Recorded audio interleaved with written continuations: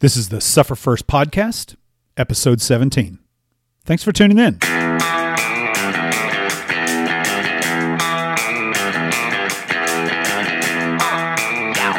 What is up? This is Michael Royce, the creator of Suffer First, and this is the Suffer First Podcast, episode 17. Welcome to the new Suffer First studio in Royce City, Texas. Hey, listen up for just a second. I want you to know that I really do appreciate you being here. It's been a while since we've talked, so I'm going to remind you of just a couple of things, okay? You can listen to the Suffer First podcast on iTunes and at sufferfirst.com.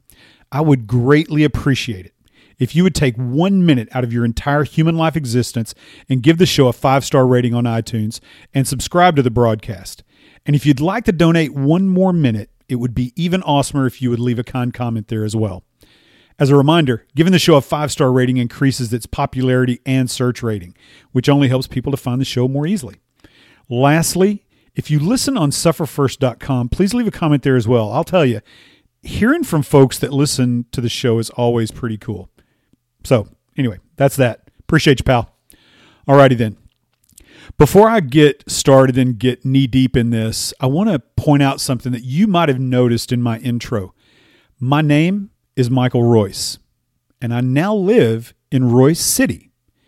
Many of you have likely already started typing out an email to ask me, Michael, how might I too get a city named after me? Well, you can't. Sorry.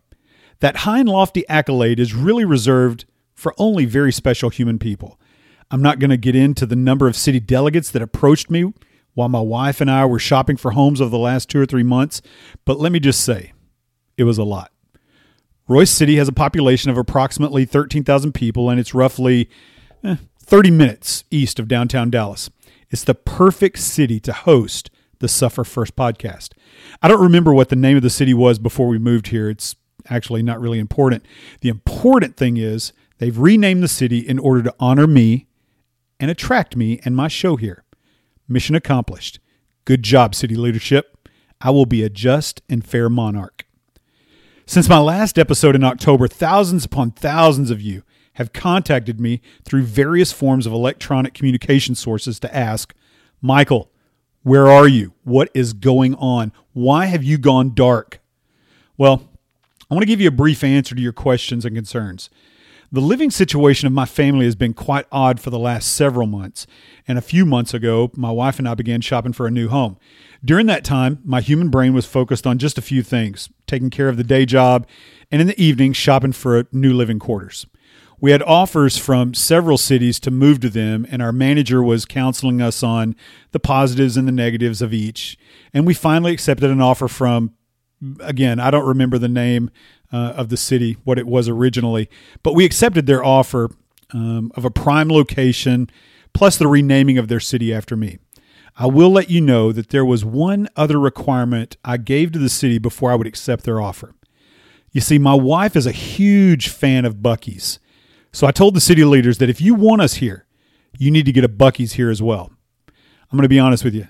I didn't know if they'd be able to pull that one off, but I give credit where credit is due. These people worked tirelessly to make that demand a reality.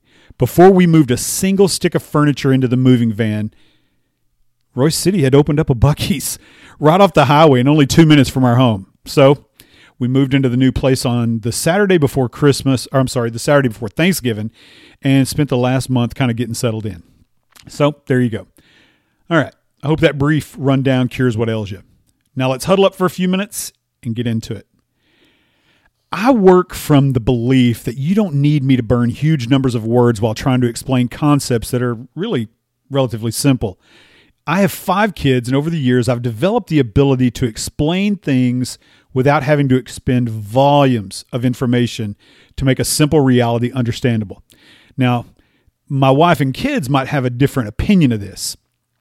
I will confess that they often say that I could have finished any explanation that I give 15 or 20 minutes sooner. But that's not due to a lack of ability. It's due to a lack of willingness. Once I get started and the juices begin to flow, sometimes I just ride the wave. That's different from lacking the ability to be quick and concise. With that said, There are times on this show when I'll ride the wave, and at other times I'll take the short route and just get to the point quickly and let you do some interpretation yourself. Oftentimes when you're confronted with a problem or a new concept, being able to meditate and ruminate on it enables you to figure out how it best fits you and how to best implement it. I don't know every situation that every person is facing. I simply have some things that I'm confident can help, but there is some self-work that you'll have to take on yourself to make these ideas fit your particular place in life. If you've listened to more than 5 minutes of any Suffer First episode, you know that what I talk about here is pretty straightforward. And you know the terms that I use. I use the terms suffer and glory, and I use them a lot. I use them because these terms became mental switches for me several years ago. They help me get my mind right. They help me engage. It's kind of like that Sylvester Stallone movie, Over the Top, when he, turns his hat around right before he starts arm wrestling. That's kind of what suffer first or glory second is for me. If you don't get that movie reference, go watch the movie. When you begin to think in terms of suffer and glory, your brain lights up. Mine definitely does. These terms are uncomfortable to most today. I want you to know that I get it. They're uncomfortable to me at times when I use them as well. They seem a little out of place in our day and age. They're not comfort words. Typically, when you hear them, it's in the context of some athletic event, and the person using them often seems to only use them jokingly. I'm not really sure why they do that. They seem perfectly appropriate to me. I'm not going to go into what I mean by them here. If you want to know what I mean by the terms suffer and glory, go listen to episodes 2 and 3 of the show. They'll tell you exactly what I mean. My point is this: if you want something, you'll have to do something. If you're unwilling to do something, then don't expect something. If you want to get glory, your desired outcome that is, you'll have to suffer, do the required work.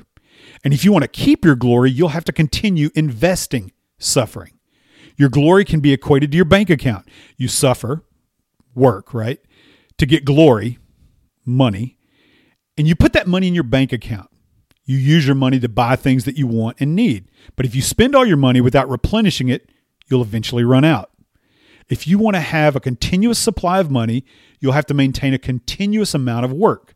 Otherwise, your glory disappears after the work you previously put in, and your glory is short-lived then.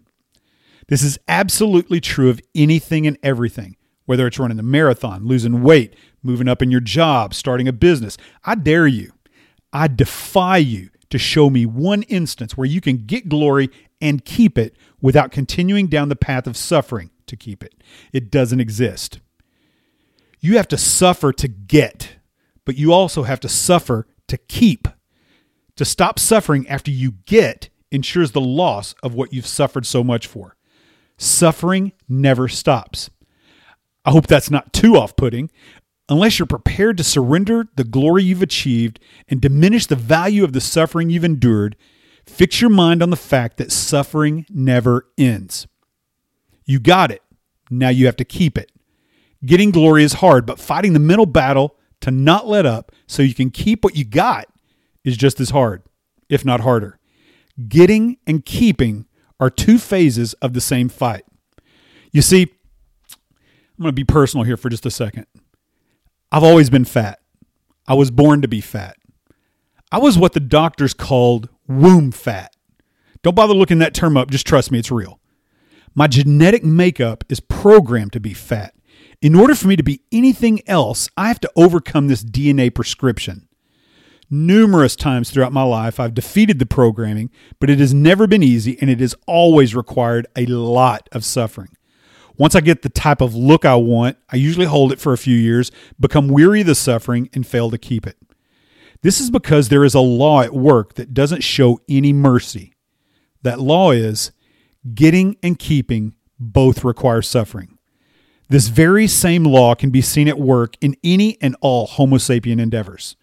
You can't run from it, hide from it, or negotiate with it. It is set. This news may seem harsh, but it's better to know it so you can approach your glory with a clear head and clear expectations. I told you, I wanted to talk to you about getting and keeping in this episode. And so I have. I told you earlier that some concepts are simple and don't require a lot of words. So I'm going to stop here and use no more. I want the world to suffer. Say it with me. Suffer first, glory second. See you later. Peace out.